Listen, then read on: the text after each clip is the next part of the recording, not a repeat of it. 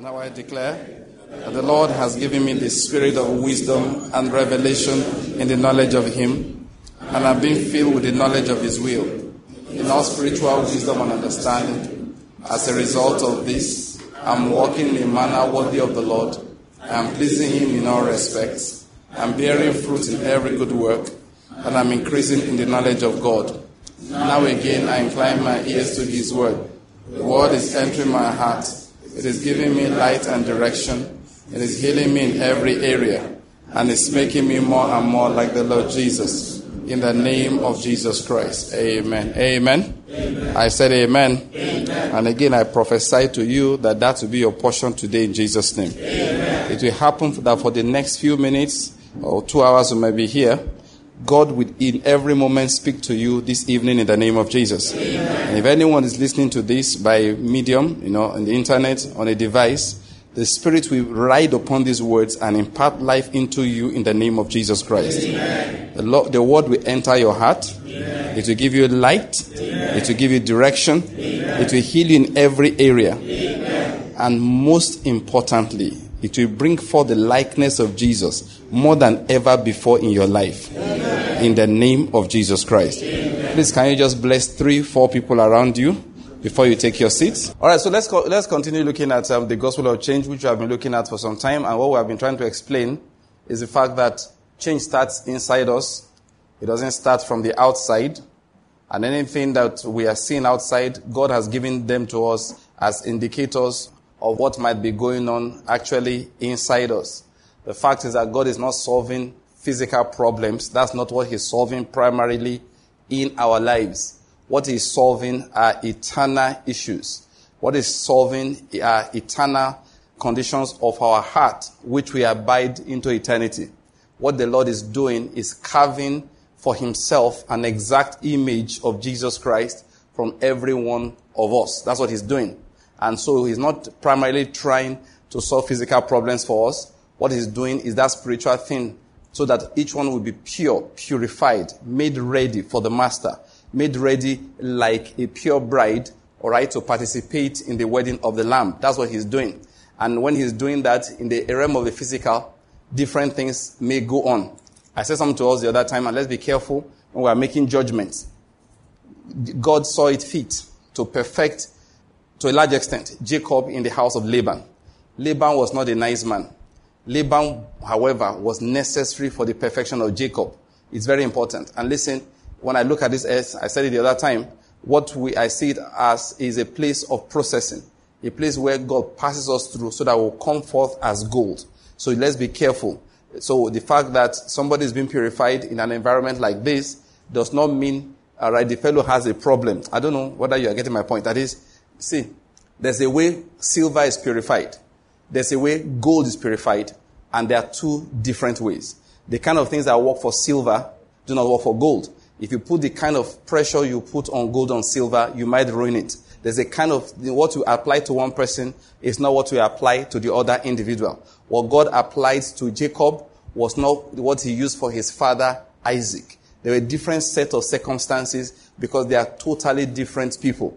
And if you've raised children, you will understand that they are just different. They're just born different. It's not you. They're just born different. But you have to bring forth righteousness and godliness in each individual. So you have to adapt the principles of teaching and discipline and experiences differently in the life of one person, all right, compared to the life of another person. So when God wanted to deal with Abraham, He used a different set of events and a different set of relationship manifestations. When He wanted to deal with Isaac, He did something differently. And when it was time to deal with Jacob, He did with him differently. So Jacob had to go to the house of Laban, okay, for his purification to be effective.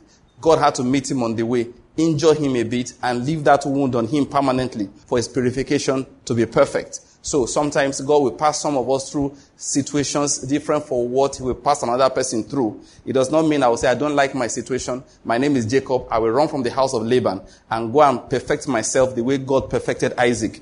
Let's bear that in mind. Let me say this again. Christians should learn to think with eternity in mind. Don't think like, as if life just starts the day you were born and it's going to end the day you die. And you are going to, assuming you live very, very long and you outlasted everybody in this current age, you live to be 120 years, and that's all it is. So what you are thinking is that for 120 years, what am I going to say I got from this earth? You get my point? Like one brother said to me, I said, why are you making this move? He said, I believe that I have to get the best out of life. And that's how an average worldly person thinks. Let no good thing pass me by. You understand my point? I have to live this life to the fullest. As if that's all there is to life. But the Christian understands that, no, it's not like that. One day after now, I am going to stand before the judgment seat of Christ. And I'm going to give account for my life. I'm going to have to do that, okay? So when I'm making my decisions, it's not what can I get maximally out of life. It is how can I maximally, two things. How can I maximally become like the Lord Jesus? And number two, the thing that he placed inside me as an assignment that I must fulfill on this earth, how can I do it maximally? I am not looking, I just feel like saying it again. I'm not looking for where there is no need for my light so that I can shine. No, I look for where my light is needed so I can shine. So if I have problems surrounding me, I don't just run away from problems, except, listen to this. First thing I check is this hindering my ability to shine according to the gift of God that he placed inside me? If the answer is no, why am I running away from it? I hope you're getting my point here. Why am I running away from it? Many times people have asked me before, in this church, and the way it's in, should I leave, should I not leave? There are two things I used to tell people. I say, number one, like if you are serving there, I said there are two reasons you go to a church. You're a member of a church, using our modern day description of what the church is. There are two reasons. One, you are being blessed. You are being built up. Two, you are blessing people. You are building people up. You are exercising your gift for the benefits of brethren there. I said if these two things are not in place, you have to get out. There's no negotiating it. You have to find, because there are times people will tell you that the way they do in that church, I don't understand anything they're doing. You disagree with what they preach all the time. Some practices, they almost make you sweat. I've had to counsel with a lot of times. They say we should do this one. I don't believe in it, and I'm a leader in the church. So there are things I look, I say, is it bad? It's not bad. Is anybody going to take example from you? No. Do it and let's have some peace now. Let me give an example now. Let's assume they say, enter you come to the church. You must bow and stay there for 2 minutes. Is there anything wrong with that? They're not saying you should bow to a God somewhere. Just bow. Bow now and, pray. And then after 2 minutes you go in. He said, but it's not in the Bible. It is also not in the Bible that thou shalt not bow when you're entering church to pray. Just leave that matter. It's not a serious matter. But one of my sisters told me once that in her church, they said she has to learn to groan. So the church, they pray with groanings. That is, they pray in English, they speak in tongues, and after they finish speaking in other tongues, they now enter another level of groaning. Some of you are laughing. You have not groaned before. I mean, you have not had serious problems. There are times, you don't need a doctrine. At times you get down on your knees and your heart is overwhelmed. God says, what do you want? Say,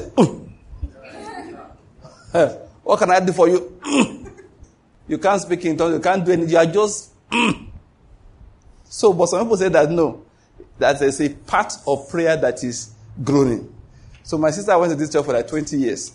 Then one day the leaders of the church now called her that you are going to start leading prayer.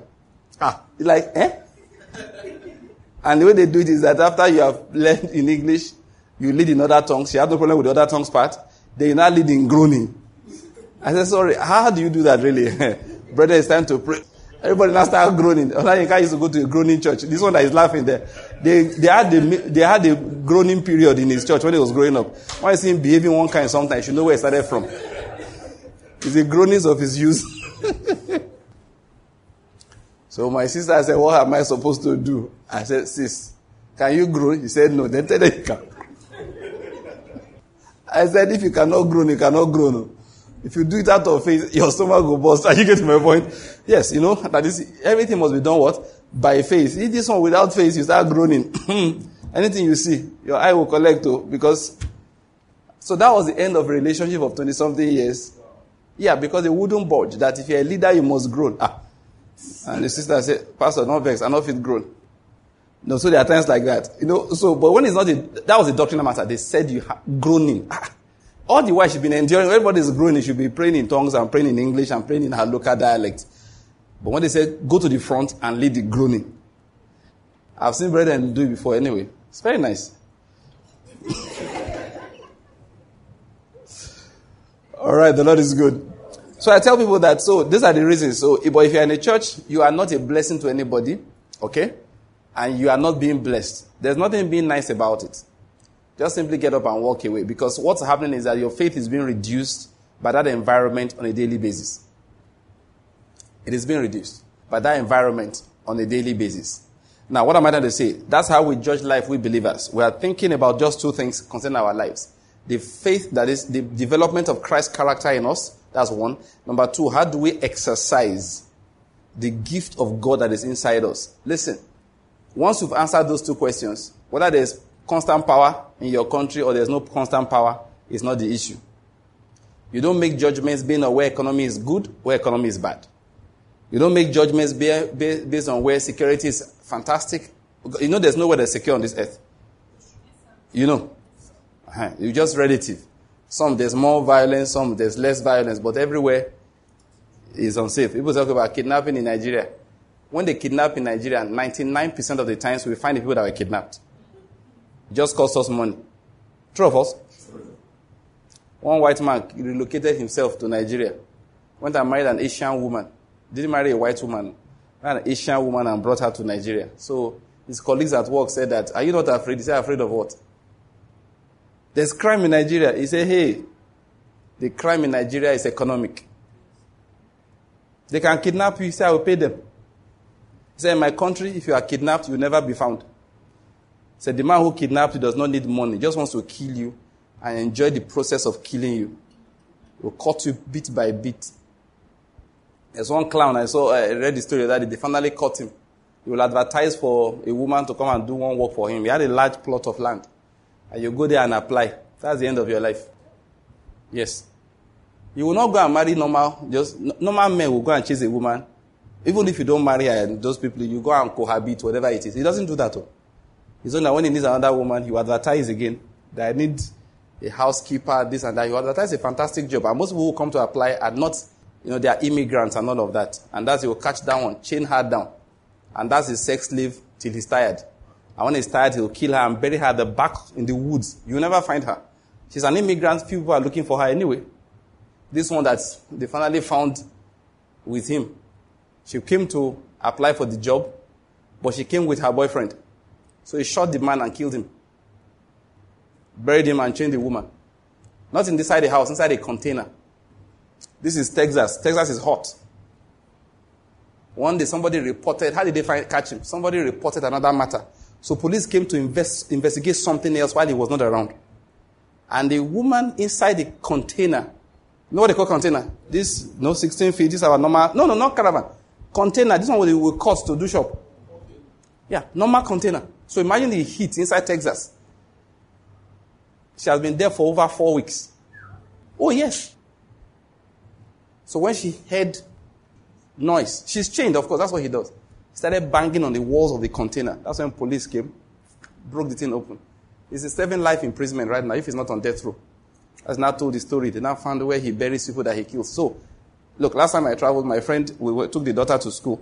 We were just talking, I was telling the father that this was where the girl was kidnapped last week. I'm not sure at that time they had found the girl. So there's no safety. Madmen are all over the world. It's the cause of their madness that varies from one place to the other. In Nigeria, most mad people are poor, they are broke, and they have a gun. So why not kidnap you and make money? Those countries, they are not broke, they ain't poor. Just look at you, why are you black like this? That's all. You don't have any part in this country. Then they start shooting you. So I'm not going to say there's nowhere that's safe in this world. I don't want to start telling you bad stories, but if you hear the stories, there are all kinds of crazy stories.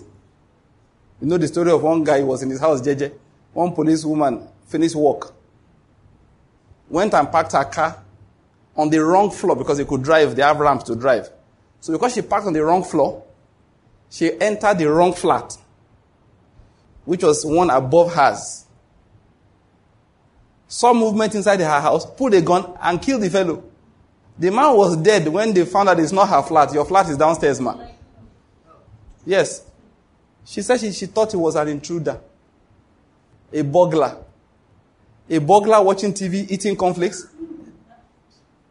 But she was stressed out. She had been at work for about 24 hours. She had killed the guy before she knew, and of course, he was black, She was white. I was an immigrant from one of these Caribbean islands. A young accountant. Oh, guess what? He died. She's in prison now. They tried her, found her guilty of second-degree murder. There's nowhere that is safe. People are walking their own jeje in London. Then one man will just carry a knife, start killing, stabbing people at random. I'll be shouting, Allahu Akbar, Allahu Akbar, stabbing, Allahu Akbar, Allahu Akbar. Then police will rush them, quickly shoot him. 4 people are dead. Some people are walking on the road. The man will just steal a van. Vroom, and start jamming them, one after the other. You are looking for safety. Better get on your knees in the morning. Say, Lord, forth in thy name, oh Lord, I go. My daily labor to pursue. You need to pray. Sing, go and learn that song. Pray it every morning. So that God that can protect you. Don't think that, right? You know, the crime in Nigeria is too much. You know? And you get to Europe, there's no crime. There are some neo-Nazis waiting to shoot you. The day you arrive, you look at you look Nigerian and say, yes, boom. And they bring your body back for us to bury. So you went to look for safety. Because she have shown that the safety is of the Lord. Let's get it clear. I'm not trying to paint any country good or bad or anything. I'm just letting you know. There's no safety anywhere. Where do you want to go on this earth? Where? I'm just thinking about it. There's nowhere. One of our brothers said that the day I heard the story, I cried. He's a soldier fighting Boko Haram for over a year. Fighting. It was a Maiduguri. Fighting. Sent me emails a few times. Referred him to Pastor Courage. Pastor Courage said he was a faithful man. He rushes from work to church in Maiduguri.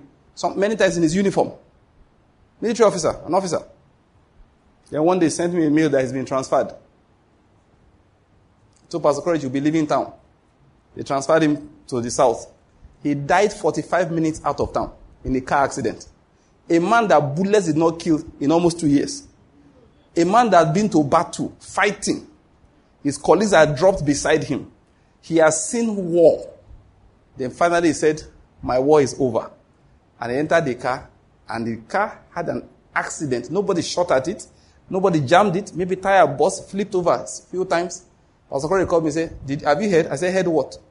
Your friend is dead. I said, how can he die? He just left battlefront. You know, maybe what happened now, this is not really true, Sha. Am I saying it?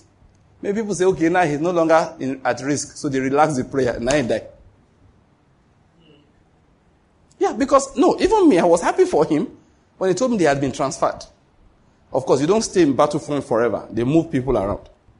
So they decided, okay, you've been here for too long. You, move back to where life is cooler. On his way out of town, he had an accident and died. 45 minutes after leaving the battlefront. You are looking for safety in life. I've told you, kneel down beside your bed and say, Lord, keep me. Guide me.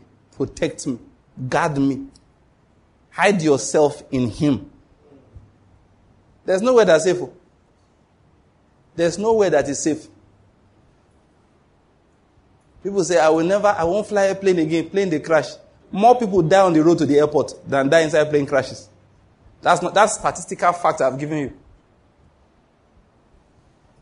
There are people that they didn't go anywhere. They just sat at home and they just died on their chair. So like we're saying, there's nowhere that is safe in life. Nowhere that is safe in this life. I was just trying to emphasize to us again how we Christians make decisions. We don't look for anything outside God. Provisions we look for only inside Him. Protection we look for only inside Him. When we have found those things inside Him, then He locates us where He has created us. Listen, life is not a game of chance. I say that all the time. Where you are supposed to be each time is decided in heaven. Whether you will be in that right place or not is decided by how you rearrange your thought processes with the right doctrines. That's what happens. Did you hear what I said? Whether you'll be in the right place or not is determined by how you rearrange your thought processes with the right doctrines, with the right truths. That's what decides it. Christians oftentimes are taught pray and hear God. You know my own doctrine. I've read the Bible. I didn't see that thing there. Because people hear what they want to hear. Balaam heard clearly and it was wrong. I keep on saying that thing. Balaam was not, I perceive in my spirit. He used to hear with his ears. It was clear. But it was wrong. Israel heard clearly from the mouth of Moses. Moses said to them, thus says the Lord. They were not in doubt. And Moses heard the Lord directly. Went to the tent of meeting and God came and said, tell them they can divorce their wives, give a certificate of divorce.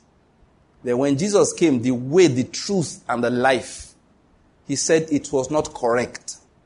But Moses said it clearly. Having heard from God, he said, yes, because of the hardness of your heart, God said that to you. He said in the beginning it was not so.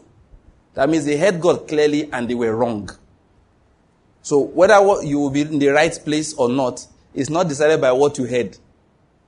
I'm not impressed by how long you prayed till God spoke to you. It doesn't impress me at all. Because if you got there to go and pray, to hear what you want to hear, which you did not know that's what you were doing. At the end of the day, it can take you 3 weeks. You will hear what you wanted to hear. What we do with prayer is to convert ourselves to the will of God. And when I say the will of God, it's not, should I stand, should I sit? No.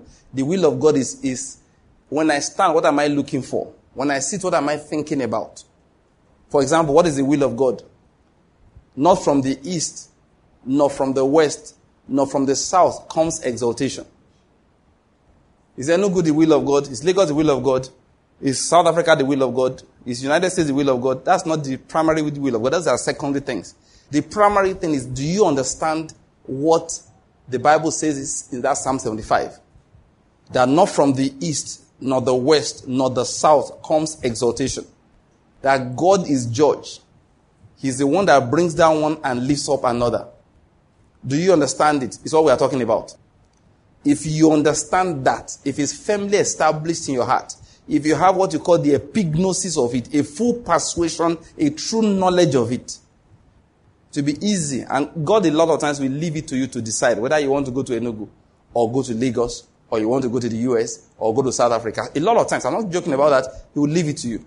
Because he knows that while thinking with the right thoughts in your heart, you will make the right decision. He knows. He's not in doubt. For him, that is what you call, when you talk about the will of God. The will of God for him is, do you understand Psalm 75, verse 6? Do you understand verse 7? Do you understand that it is not from for him, that is what they call the will of God. That is why the will of God can be understood. If your heart is not right, no matter what you hear, it is wrong. I hope you're getting my point here. You want to pray, should I marry this man or not marry this man? It is not a Lord, it is complexion, is the one I saw in the dream. Look, you can dream of any color, depends on the glass you are wearing before you sleep. Do you get my point? No, true. Those things don't impress me. When people say the dream, you don't know. Look, there's what the Bible calls a multitude of activities. It affects how you dream. It's in the Bible like that. A hungry man can go to bed and dream that he ate. He wakes up, the Bible says he's still hungry. Why was he dreaming of food? Was God speaking to him, thou shalt eat? No, because I'm not giving you anything to eat. Leave it like that. Why is he dreaming of food? He's hungry. The desires of his heart speak to him in his dreams. So that's not it. What God wants to tell you is that, listen, a human being is not the way out of poverty. Get it clear. He said, you want to know my will? Do you understand that? Do you understand that, like I always say to women, I've not said in a long time. I've not said in a long time. I need to say it once in a while. Do you understand you are not a project in life? I want to marry a man that can take care of me. With all the problems in this world, I'll look for somebody else to add to the problems I have to solve. Do I look like a glutton for punishment? A lot of women is lucky. Preach from now till tomorrow. It's inside their hearts. You know, some people are so stubborn. One day I went to preach somewhere. I was just telling the story of how I met this my good wife. And when I went to ask her to marry me, I went and bought a ring for 300 naira. Even that time, 300 naira was not a lot of money. It was a cheap ring, costume. It wasn't gold. You know why I didn't buy gold? Shall I tell you the reason? You want the revelation? I'll give revelation to you. It's in the Bible. It is acceptable according to what a man has. Oh, you're waiting for a big revelation? No. I couldn't afford it, that's all. Nothing spiritual. I was preaching that after explaining. I said, big congregation that day, I said to them, I gave it to my one girl, and the Holy Spirit wanted to catch her. The Holy Spirit just narrowed my eyes on her at the back as she said it. She told her friends, I won't take it. Some people don't respect the word of God, though. Even if you're a rebel in your heart, pretend when you're in church. God, peradventure, God will have mercy. By the time you open your mouth and openly rebel, you don't stop rebel. And listen, God, I preach the fear of God now. Isn't it always telling them on radio that this man preaches the fear of God? You hear it. I magnify my office. I like it. Let me tell you, there are things you don't say. When you stir up, she not only said it to herself, she said it to her friends, thereby stirring up rebellion against the word of God. God will have to judge you, except you repent. God, in the presence of those your friends, God will say, nobody will offer you rope. You're talking about ring. Rope like this, they will not offer you. Just watch. Some people are so stubborn, they don't go. I answered the girl. I'm sure she was shocked. How did this man, of course she didn't know I knew she was the one. Because I didn't look in her direction when I began to answer. I said, oh, you will not take it. Let me tell you other things you wouldn't take. Let me not sit on that one now. Preach like this till tomorrow. One day we finished doing a program on campus. I was in university at that time. One sister got to her room. You know what she told her friends? Oh, that one that reverend said is his own. Me? I'm still going to find a tall, dark, and handsome man to marry. After we have finished preaching, I wasn't the one preaching, I was a student. They have finished preaching, charm is deceitful, beauty is vain. All those things have been preached. You still go and say, as far as I'm concerned, anyway, she was still young. Because God has a way of giving up on people after a while. He will give you somebody after you're lost and send leanness into your souls. Anyway, so what is the will of God in that area? It's for you to understand. A man is not the deliverer from poverty. That's it. He's not. So you don't look at a man to deliver you from poverty. If you want to be delivered from poverty, pray about it. Jesus is the deliverer. You pray about that first and settle it in your soul and recognize that I am a blessing to somebody. I am going into somebody's life to be a blessing to him. Pray. Take the word of God. Bathe yourself with God's word and realize you are carrying the anointing for wealth. That if you jam a man that has a spirit of poverty, the spirit of wealth in you will cast it out of him. That's how a child of God reasons. That if everything was right with you, you wouldn't need me. God said everything was perfect, right? Good, very good. Then God looked again. He said, what did I say before? The Lord said it is very good. He said, now I say it is not good. The Bible says, God said something is not good. Who was it that was not good? Adam. His situation was not good. He said, it is not good. What is not good? Adam is alone. Adam has a problem. Let me solve it for him. So you see yourself as a solution. Not an ornament to hang on the wall. When the man has done everything. He has built a big business, a big career, built a house, bought 3 cars, one for the wife that will come. And then his mother now says, there's something missing in this house. What is missing in this house? You now go and look for you as a trophy to add. They now hang you on the wall. You are not the wife of his youth. I'm just talking about what the Bible calls the will of God. The will of God is how we reason. When we have finished reasoning like this, listen to what I want to say again. In the midst of perfect reasoning like that, we will make common sense decisions and to be the exact will of God. Why? Because for us now, what you call common sense, our sense is the word of God. It's not the common street sense. It is God's word. Many of the decisions I make in life, it's simply because I say, this one, it has been framed by God's word. 2, I have to be able to defend it. When I was coming to Enugu those days, the typical Nigerian, what do you call it now? Anyway, the Nigerian mindset, geopolitical reasoning, tribalism, all those things, it was presented to me too. But certain things have been taught to me ahead of time. One of them, the earth is the Lord's and the fullness thereof. The world and everybody inside it. I learned that one before. Everybody is under my father's geopolitical zone. You hear what I said? Whether you are Kanuri, Ibibio, whatever you are in my Father's geopolitical zone. Why? The earth is the Lord's and the fullness thereof, the world and everyone that dwells in it. It's either you believe it or you don't believe it. If you believe it, you'll not be afraid of a lot of things. And like the Holy Spirit summarized it through my mouth for many people. I said Joseph was not an Egyptian, yet he was favored. Was the most favored individual in the land. I believe that doctrine. The God said to me, Banky, thou shalt go to Enugu. I didn't hear such a voice. But it made it, that is like that reasoning, made it possible for me to receive the promptings of the Lord. Yes, it was an unusual move, not because of I was afraid of anything, but because I had only been to Enugu once in my life before that time. And there was nothing special I was being offered anyway. So God had to confirm it different ways. Different ways. The will of God is how you reason. It's not what voice you heard. I hope you're getting my point here. How will we get into that? Anyway, I was trying to explain something. That's how we reason as children of God. We can easily make decisions if we have the right thoughts. Our brother had got a job in a bank. He had filled every form. Just submit a particular form and we'll post it to where you're supposed to be. Then he came to the office and picked the book, Don't Quit the Army. The Holy Spirit just said to him, in effect, the job you're about to take, you are quitting the army where I have placed you. Your current posting in my, what do you call it? In my army, yes. Your current posting in my military, you were about to quit it. That's it. He walked away from the job. The Holy Spirit said to him, my son, thou shalt not take the job. No. Just by hearing that word, that every child of God is on assignment, he looked at where he was at that particular point in time, and he realized he was in the war front. He couldn't pull back. You know what God said? The sons of Ephraim, they were armed. Yet in the day of battle, what did they do? They turned back and broke my covenant. Many people turn back every time. They are armed with the word of God, armed with truth, armed with the anointing of the Holy Spirit. And somebody says that that battlefront is hard though.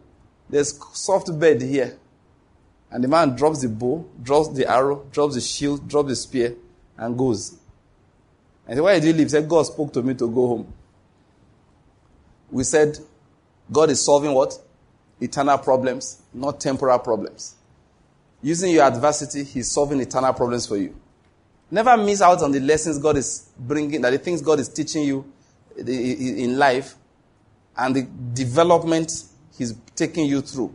In due season, he will take Jacob out of the house of Laban. In due season. Listen, Jacob was there for 20 years. It wasn't 2 days, though. I hope you understand that. It wasn't 2 days. Why was he there for 20 years? That's how long it took God to form him to the point where he wanted him to get to. If God decides that he wants to shape you in the house of Laban, don't be in a hurry to get out of the house of Laban. Because you must understand that the temporal comfort is not what he's doing. We have to look at the things that are not sin. The things that are sin, the Bible says they are temporal. The things that are not physically apparent are the eternal things that he's working on. Environmental things are just signs many times for us on where we need to make corrections. He says, seek first the kingdom of God and his righteousness. Other things will be added to you. If things are not added, it's just telling you are not seeking the right things. But many times we turn the things that are not added to our major prayer points. They are not supposed to be. They are supposed to help us know that we should seek what is right. That's the thing we have been talking about. Remember, I said something I said some time ago. I feel like repeating because I want to just connect something from there today and then we'll close. Remember that we are the ones that pour forth God's blessings onto the earth we are on. And that this is our own environment. Now I'm speaking a bit geographically located now. There is a blessing, or let me say there is a curse that's hanging. I've discussed that before. The curse of Ham is there, but the blessing is only found in Christ. And I've already explained that the blessing, when somebody taps into God's blessings, he now needs to walk according to the precepts of God for the blessing that he has received from heaven to become manifested on the earth. That's the way it works. So the degree to which you and I, African Christians, Nigerian Christians, learn, to walk according to divine precepts. Let me explain something. It reminds us of something we said before. if God places a curse on people, all right, you must understand this. There's what is called the justice of God, the righteousness of God. If you do what is right, even though He places a curse on you, the curse cannot come. The curse cannot come, even though God is the one that placed it. So, one of the operations of a curse is to instigate people to do that which is wrong. Did you hear what I said? One of the operations of a curse is to instigate people to do that which is wrong. For example, Rehoboam, at least you know the story very well. God had placed a judgment upon the house of David as a result of the activities of Solomon. That is going to split the house up. Then Rehoboam was made king after Solomon. And the men said, the latter days of your father was bad. Or they were bad. Now that you have the opportunity to make things right, please do what is right. So Rehoboam said, let me talk to my young guys. Those guys said, look, this is our opportunity. These old men want to ruin our opportunity. So you know the rest of the story. Rehoboam listened to those young boys, his friends, and refused to listen to the counsel of the older people. And as a result, rebellion started against his house. Jeroboam was called, and Jeroboam became king. Now, Ahijah had met Jeroboam, tore his clothes tore a garment into 12, and he had given him 10 pieces. Now, this point I want to make. Do you know, if Rehoboam did not do what he did, Jeroboam would have had to wait for a long time. For that prophecy to be fulfilled, Rehoboam had to do wrong. Do you know, God is so merciful. If Rehoboam had refused to listen to anybody at all, but had gone to the temple to kneel down and say, "O God of heaven, the God of my father David, I know you are angry about the latter days of my, of course, immediate father Solomon. Have mercy on me. Let me do what is right. Let me not do what is wrong." Ahijah would have gone back to Jeroboam and said, "Go back to Egypt. We don't need you now." That's where he came from. God will have said to Rehoboam, because of this thing that you have done, the word I spoke against your father's house is hereby in suspension. That also happened in Nineveh. Jonah went, 40 days, Nineveh, you are smoked. The Ninevehans said, "What? Why should we be smoked?" He said, "Your iniquity and your sins." The king said, "We're in trouble. That guy is a real prophet. We have less than 40 days to repent." So they did emergency repentance. They were wicked people. They did emergency repentance. They repented so hard. God said, "No, nothing." Jonah said, "What do you mean? You made me come here to prophesy." Judgment was suspended. Please, I need to emphasize that. That this is God that placed a curse on people, decreed judgment against them. And they did what was right, and the judgment couldn't come down. When God opened his mouth also and declared against Nebuchadnezzar, and so Daniel interpreted that dream. Do you know that Daniel said to him, "Sir, there's something we can do." He told him, break off from doing iniquity. Show mercy to the poor. Gave him a number of strategies and said, if you do this, peradventure there will be a lengthening of the days of your prosperity. That was a man of understanding. And you know what? God, wasn't angry. He said, "Okay, fine, listen to Daniel. That will be fine by me." And the man listened to Daniel for a short while. But men can forget. Oh, human beings forget. Prosperity is dangerous. It makes you forget. So he forgot. And God said, "This boy, don't worry. Daniel, I knew he would forget. Don't worry about it."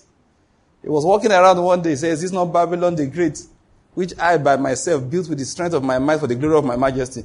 God said, "That's what I was talking about." Of course, the decree was released against him, and divine judgment came upon him. But he could have suspended that judgment if he did not do what was wrong. I hope you're getting my point here. That's the way it works. What's the name of that high priest that served David? He was a descendant of Eli. Even though he uttered a word against him, his whole family, God said from that the prophet said, God said, "From now on, you no longer priest. You will no longer be priest before me. I'll look for another priest.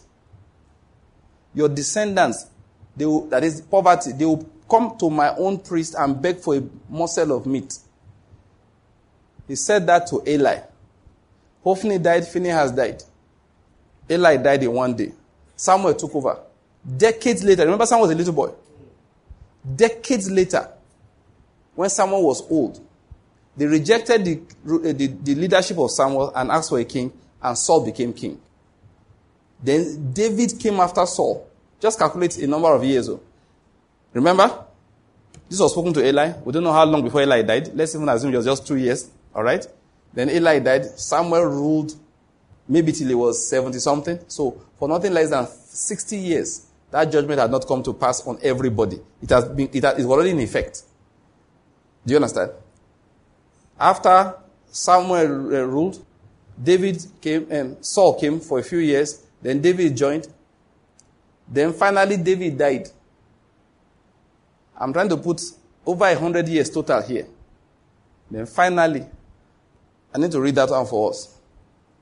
One of the descendants of Eli now conspired against Solomon and the choice of God.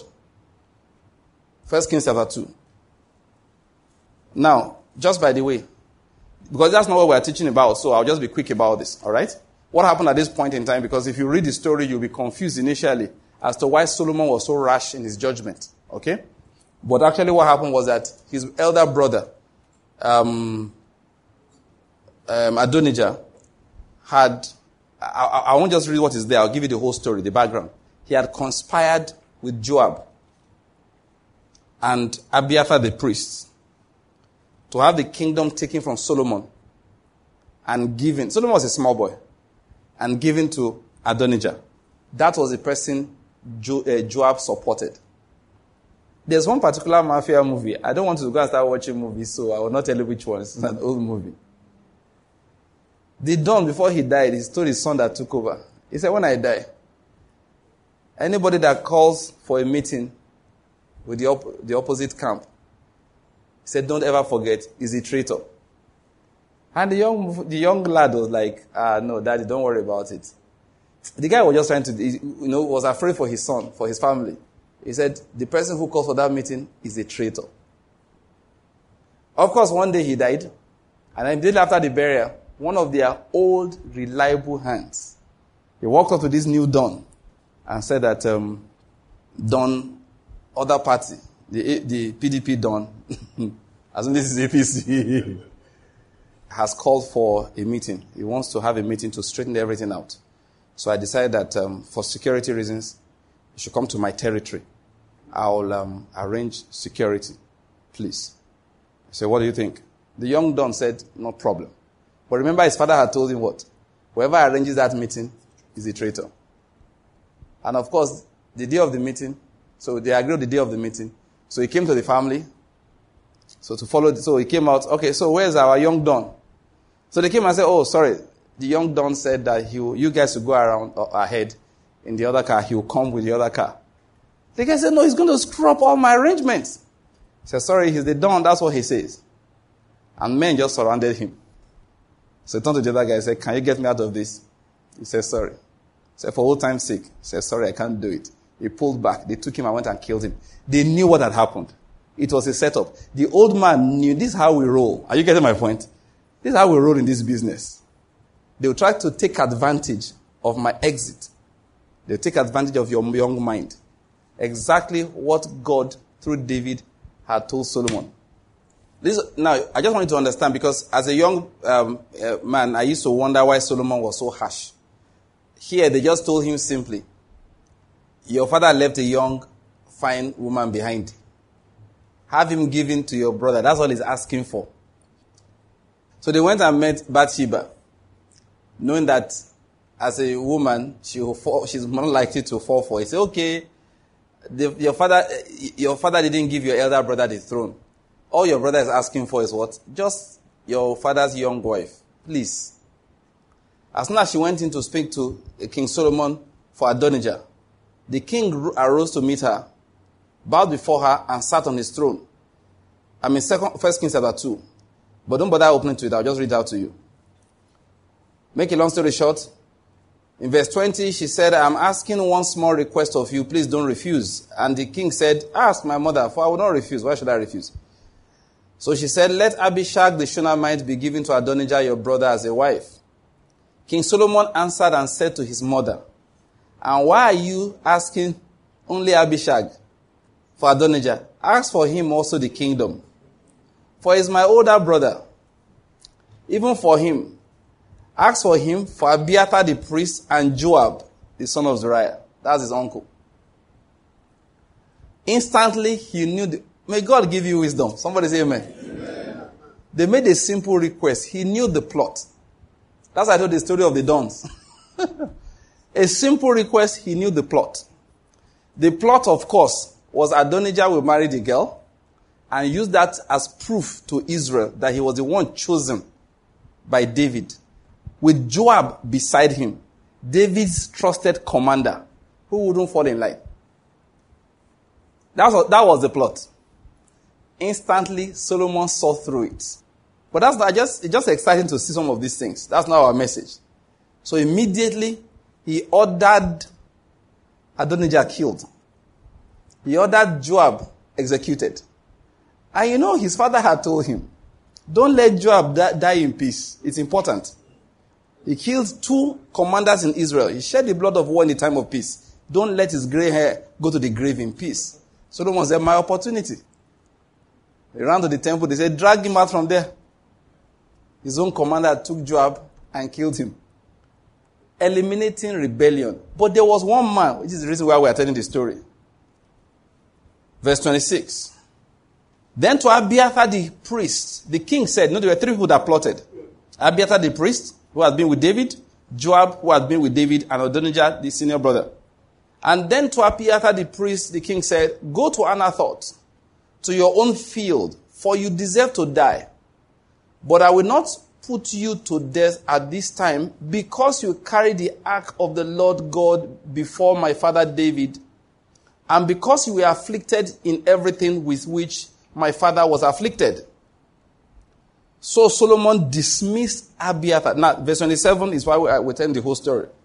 So Solomon dismissed Abiathar from being priest to the Lord, in order to fulfill the word of the Lord, which he has spoken concerning the house of Eli in Shiloh. That's how I began the whole story.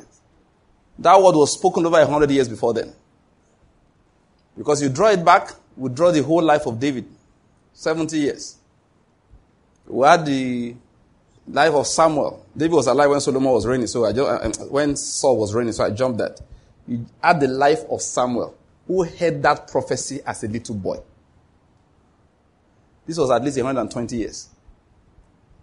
Yet, the curse had not been fulfilled in the life of Abiathar the priest, until he put forth his hand into conspiracy against the Lord's anointed.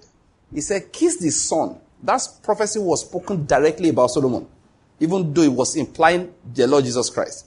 But he said, kiss the son, lest he be angry and you perish out of the way. Exactly what happened here. It was a prophetic word they disobeyed. And that brought the curse into manifestation. Now, I began this by saying to explain something. Listen, even when God releases a curse, you have to learn the bad habits first. What a curse does is to guide you into bad habits when you like bad habits. What am I saying? So if somebody is under a curse and he doesn't accept the bad habits, God will suspend that judgment on that person's head. He will. That's what he does. He does that. So that's why I tell people that if it's a generational curse, I say, listen, just end generational misbehavior. He said, in that family, the men, their wives don't ever stay. Within 6 years, the wives will have left. Go and check the bad habits they have. Don't think there is spirit to come to the house and do the woman. The woman will now run. No spirit does that. What will happen is that the spirit will tell the man, you're a man. How can one woman manage a whole of you? A rich man like you, look at you. His friends will carry him out to strange places. Starts committing adultery. Evil spirit will jump inside him. Learn the ways of his father. He will not take his father's title. That's the worst one. When your father is a bad person, don't ever take his title. Did you hear what I said? He says, the Obuntarigi of your village. He said, no, I'm not doing. He said, the title is rightfully yours. Say, give my brother in the grace too. 2 of them. Give him. So I don't want any village spirit following me about. So I don't want. So don't worry. You want me to be an important chief in this village? There's no problem. We'll go to the church. I'll tell the pastor to give me a title in this village. The anointed deacon of Ezeagu. Abi? It's no while. Tell the pastors give me a title. It's not to donate money. It's not a problem. Don't worry. I shall be called the anointed deacon. Free town hall for you people. New car for Igwe. Is that not what you are looking for? Don't worry. I will use all my influence to bring blessing here. But that's my father's title. I am not taking. This is how you gave him title. 6 months later, my mother was gone. This is how you gave him title. His life was not normal again. Thank you very much. I don't want the title. Because the title will push me into some evil behavior. And I'm not entering that your bush.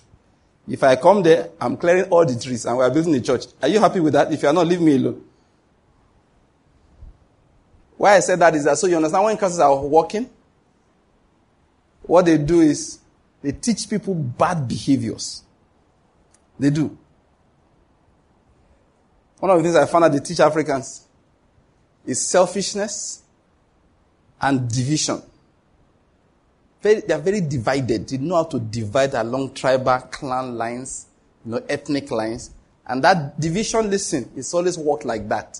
People can't develop if they hold fast to their divisions. They can't. It's always worked like that. So if God says, these people, they will never develop, they will start doing things that will prevent development. Again, let me switch. I just use that negative side to introduce what I want to say. In the same manner, when people have been blessed, the blessing does not just rain manna from heaven. Did you hear what I said? No, it doesn't. One of the earliest signs of blessings is that people start having a pursuit for righteousness. They start wanting to know what is right to do. A blessing manifests. It's not just, you think, it's not because, you see, if blessings rain from heaven, if you don't have the man of peace there to hold the peace will disappear. And the word peace in Hebrew is the same word for prosperity.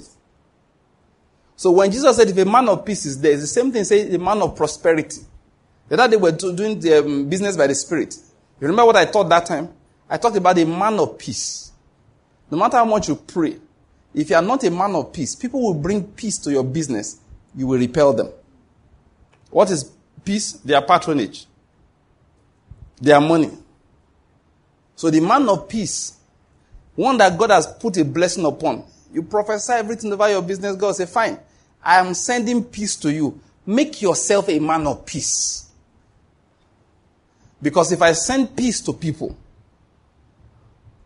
they can reject it. Jesus said it. If a man of peace is there, the peace will rest. If a man of peace is not there, it will go away. So many people, they pray for God to send peace. He sends it, but they are not people of peace. So they reject it. So when a blessing comes, it starts teaching you what is right to do, what is wrong that you should not do. I hope you're getting my point. It doesn't work overnight. It creates a new culture. Many of the things God will tell you to do, you cannot economically calculate how it will benefit you. But God said, that's how I do things. I hope you're getting my point. And that's why we read again. Let's go back there. That Ezra chapter 7. That is why it's so important. We're talking about change. I'm trying to get to that all this while. I'm happy we're saying it now. That's why that in Ezra said is so crucial for the people of God. Ezra chapter 7. I'll just read that single verse. He said, verse 10. For Ezra has set his heart to study the law of the Lord and to practice it and to teach his statutes and ordinances in Israel.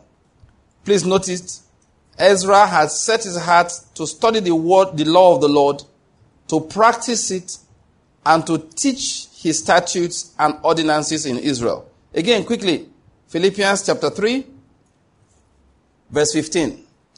He said, let us therefore, as many as are perfect, have this attitude. And if in anything you have a different attitude, God will reveal that also to you. I just want that particular verse. These two verses. So Paul was explaining to us that there are different areas of life in which we have different attitudes. And if God wants to pour a blessing in manifestation into our lives, what he does is to teach us the right attitudes in each area. What Christians have as an assignment is what Ezra is doing. One, they learn the right attitude in each area.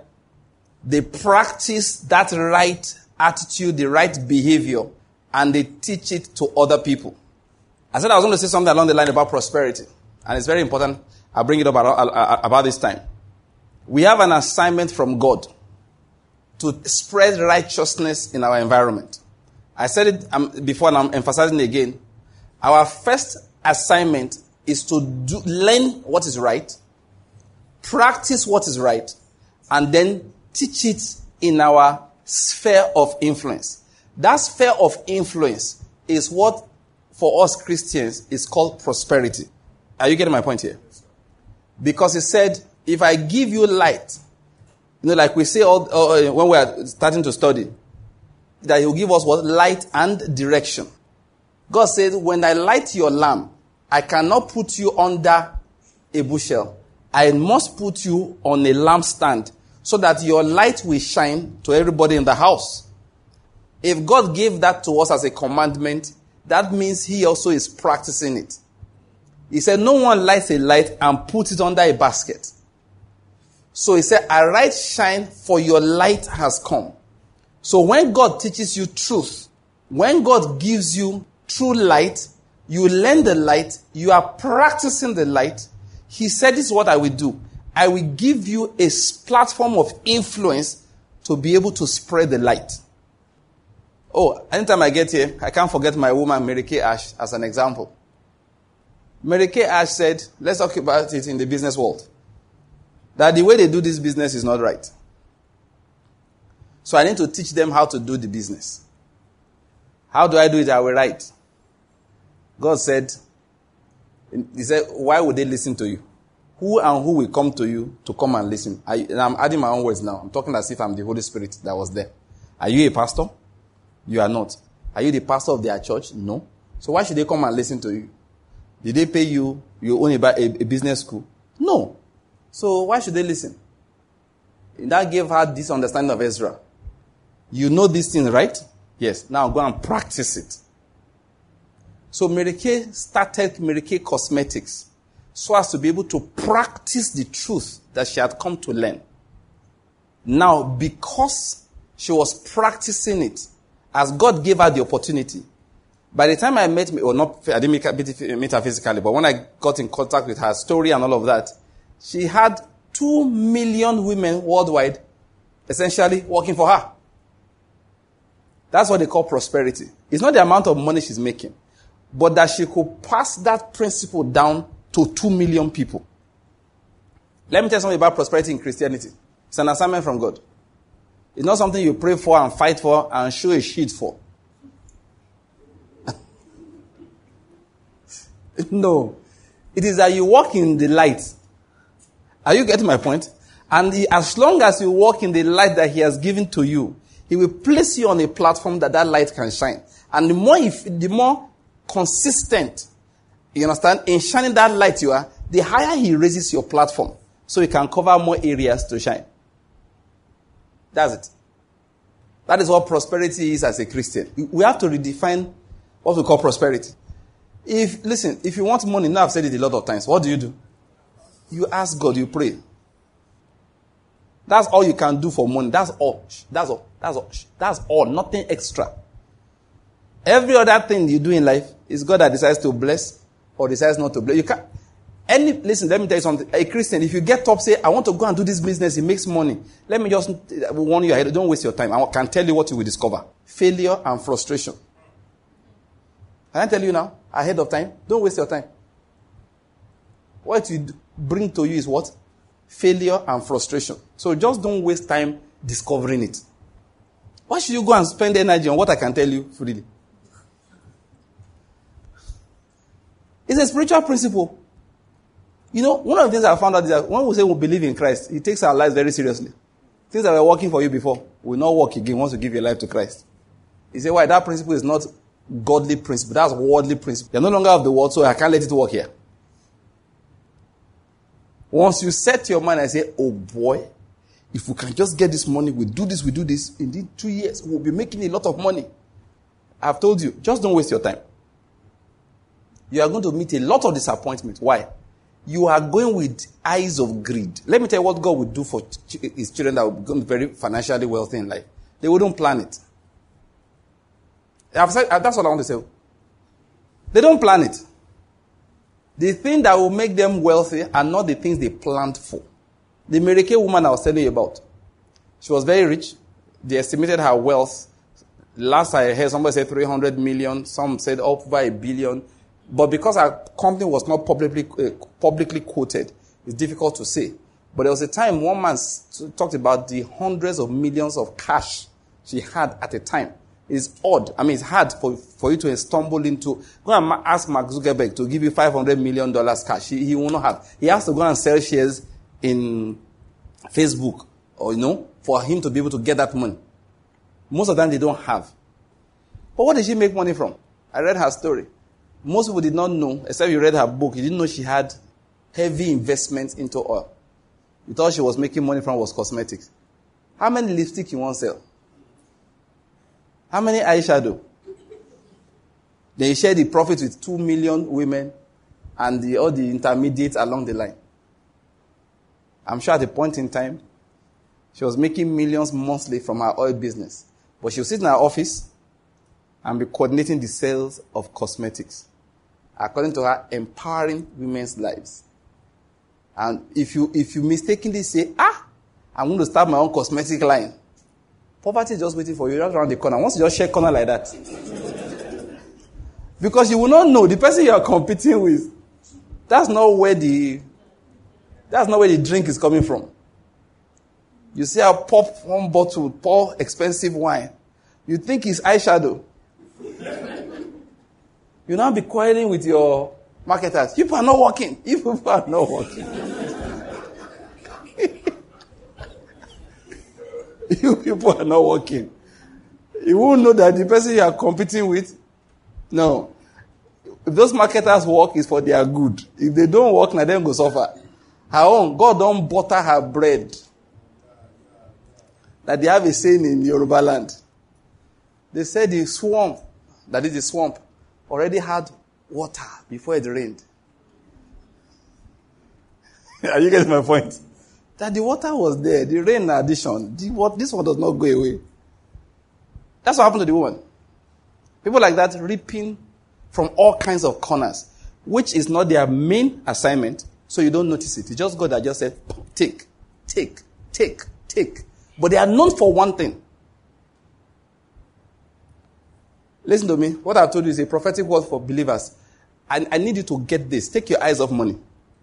You have to. You don't have a choice. You are giving your life to Christ. You have to.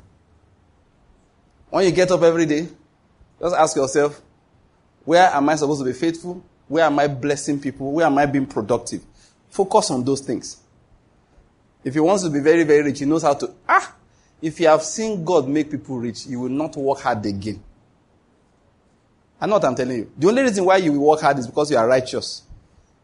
So for us, righteousness, work hard.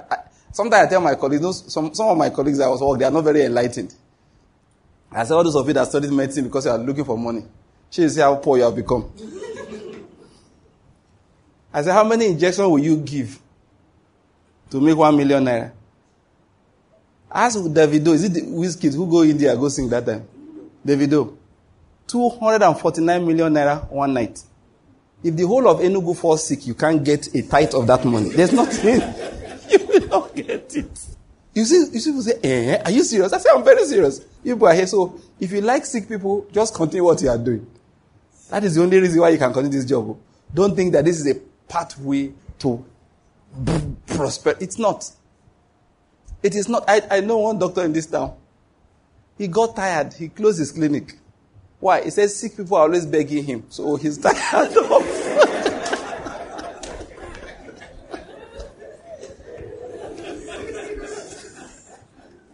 Say, no, they do again.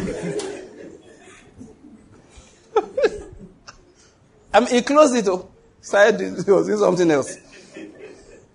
The Lord is good. Now, I'm just talking about what we believers call prosperity. What God does, which he calls prosperity. All right? He just to expand your ability to spread righteousness. That's it. He's expanding your ability to spread righteousness. That's what he calls prosperity. Not what the world calls it. Remember what we said? Ezra said, I will learn it. I will practice it. Then I will teach it. There are different areas of life we've been explaining that the assignment we have as believers is one, take one area of life. No, remember what I was saying? When a curse wants to keep people down, it works on their attitudes. They have to be doing what is wrong. They have to be doing what is wrong.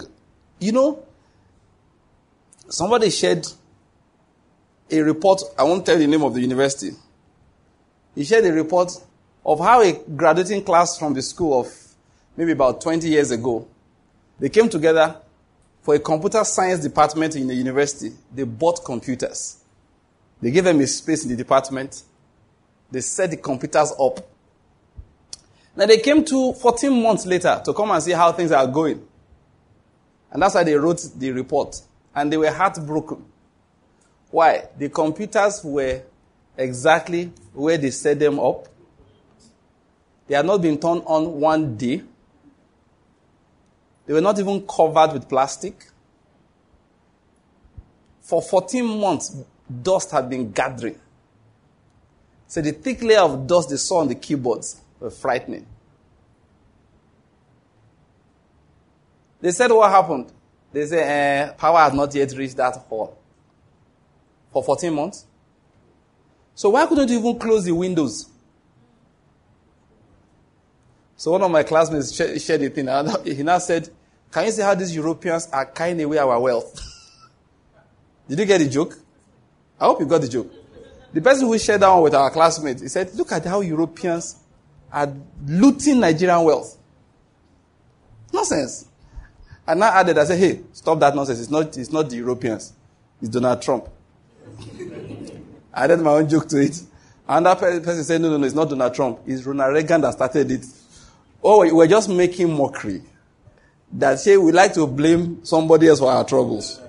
Who do you now blame for this? They equipped a whole hall filled with computers. Your graduates gathered money, bought machines, and said, train the young ones. 14 months later, dust is still packing on it. I told you, a curse needs a bad attitude. Yes, it needs it to thrive. And when a blessing wants to come, it has to. And let me tell you, it is not going to be easy. You will do things that are worthy of persecution. There are times you will go to that kind of place. They will say, what's the problem? And God will say, Shebi, you say you prayed for prosperity for your environment. You say yes. God will say, I want your next month's salary to be used to bring the wires in, set these things up. I know it's not your father's property. Do it and don't put your name on it or commissioned by, no. Just do it. Lock it up. Part of the money you use to buy keys. Lock it. Go and talk to the dean or whoever is in charge. Hold one key here, sir. Let me hold the other one. All of this with your one complete month's salary. And God says, if I don't find willing Christians to give up that 1 month's salary, that university will not make progress. Because what keeps people down a lot of times are things like that. It's not my father's business. Is it only me? Am I the only one? God said, no. It has never worked that everybody saves the world. There usually is one savior. Which committee did Moses set up to deliver Israel? I hope you're getting my point. It was only Moses that left the palace and went and suffered in the wilderness. Then returned with thus says the Lord. When he said he couldn't talk, I sent Aaron to go and be talking for him. 40 years he suffered by himself. I'm talking about the right attitude. Remember I'm talking about that? Because then they say, I have to teach. If I don't teach the right attitude, and let me quote David Pawson. David Pawson said we need about 15% of people in the society to get into the, let me use the word, the flow, before we start feeling the effect. He said that has been calculated based on experiments and, sociological studies And they said, no, you need about 15% of people in an environment. He said, was it 15 he said, or 5? Are you sure it's 5? He said 5, eh? Okay, because I know that 15 sounded heavy, right? I was wondering that's the whole world now. 5%. Okay, 5%. Okay.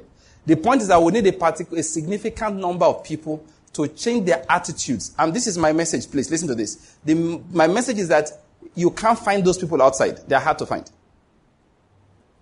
Where you can find them is where people fear God, church.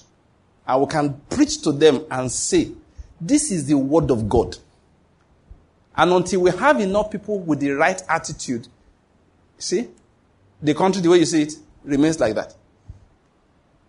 And if the attitude swings southwards, like we say, that is, the bad direction, then what you see around goes in that direction.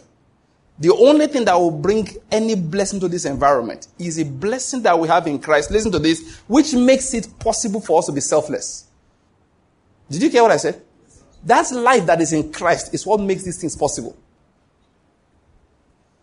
Many of the things people worship in this world, Christ is the one that will tell you, listen, a man's life does not consist in the abundance of things which he possesses. I asked for a month's salary. What's the big deal about it? Is it going to change your life? He said, no, Lord. You are the one that gave. You can take it. So you spend it for the Lord. Other people don't understand why they should spend it because it's for who? But you know it's for who? The Lord. You know, this morning I said in Abakaliki, let me just share that briefly. I begin to round off. That, like corruption in Nigeria, you know who can you know, EFCC cannot do anything. If Buhari gets 7th term, he can't do anything. If they carve Nigeria into 7 geopolitical zones and give each geopolitical zone one Buhari, they can't do anything. The only people that can stop corruption in Nigeria is the church. They are the only ones. Listen, every other thing will flow from their influence. They are the only ones. And tell Khan, if you have their ears, that I said I have the solution. My name is Joseph. There's famine. I can plan for the famine. To stop corruption is very simple. It's 5 minutes, so we'll sit down for 5 minutes, I'll explain it to them, I give it to them, they do it. Like I was saying in Abakaliki this morning, we have Apostles' Creed, right? I hope you know Jesus did not write Apostles' Creed. Peter, James, John, Andrew, and Co did not write Apostles' Creed. The early church fathers, when they saw that things were going one way or the other, they wanted to put what they believed together. So they sat down and Khan, in quotes, Christian Association of that time, wrote Apostles' Creed and spread to all the churches. Until today, we have what to call what? The Apostles' Creed. I believe in God, Father Almighty, creator of the heaven and earth, and His Son Jesus Christ. And then most children can recite Apostles' Creed. The rest of you, I know you have forgotten it, but you are pretending. But at least you learned at the time in your life, right? It was written long ago. Things like that, chants and creeds are written to imprint things into the hearts of generations. I can tell Khan, let us write anti-corruption creed. Writing this is not the issue. You now tell every church, you know the way you do Apostles' Creed. You recite during a service. You now recite it every church. If Khan can get every church to do the anti-corruption creed that shall help them to design, I give it 2 years. People will not be stealing easily again in this country. And what I will write, I will tell you. The soul that sinneth, it shall die. The soul that thiefeth, it shall die. There is a curse. Listen, I'm telling you.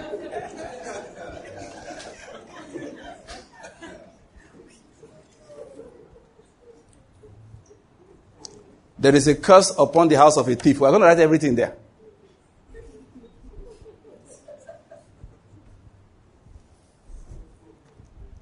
Anyone that steals government money and builds a house, it will fall on Sunday morning while he's in church. We'll write it there.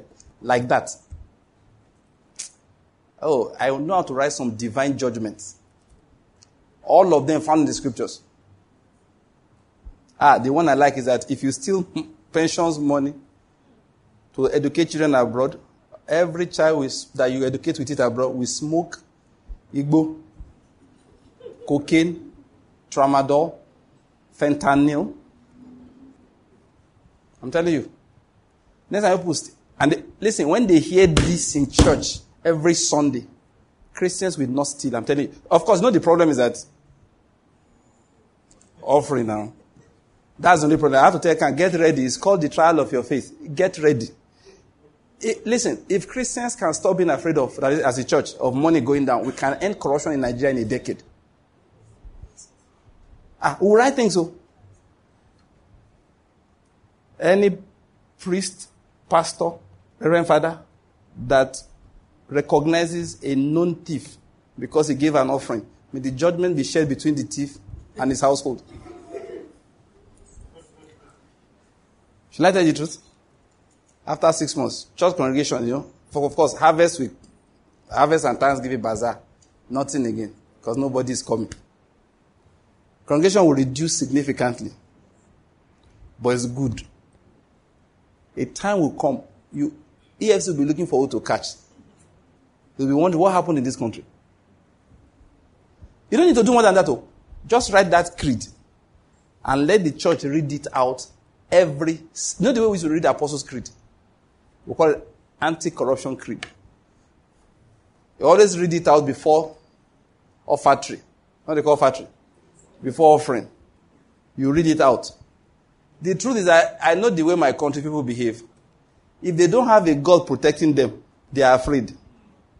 So why they continue what they are doing is that they know that pastor is praying for them. So when you make it clear that pastor is swearing for them,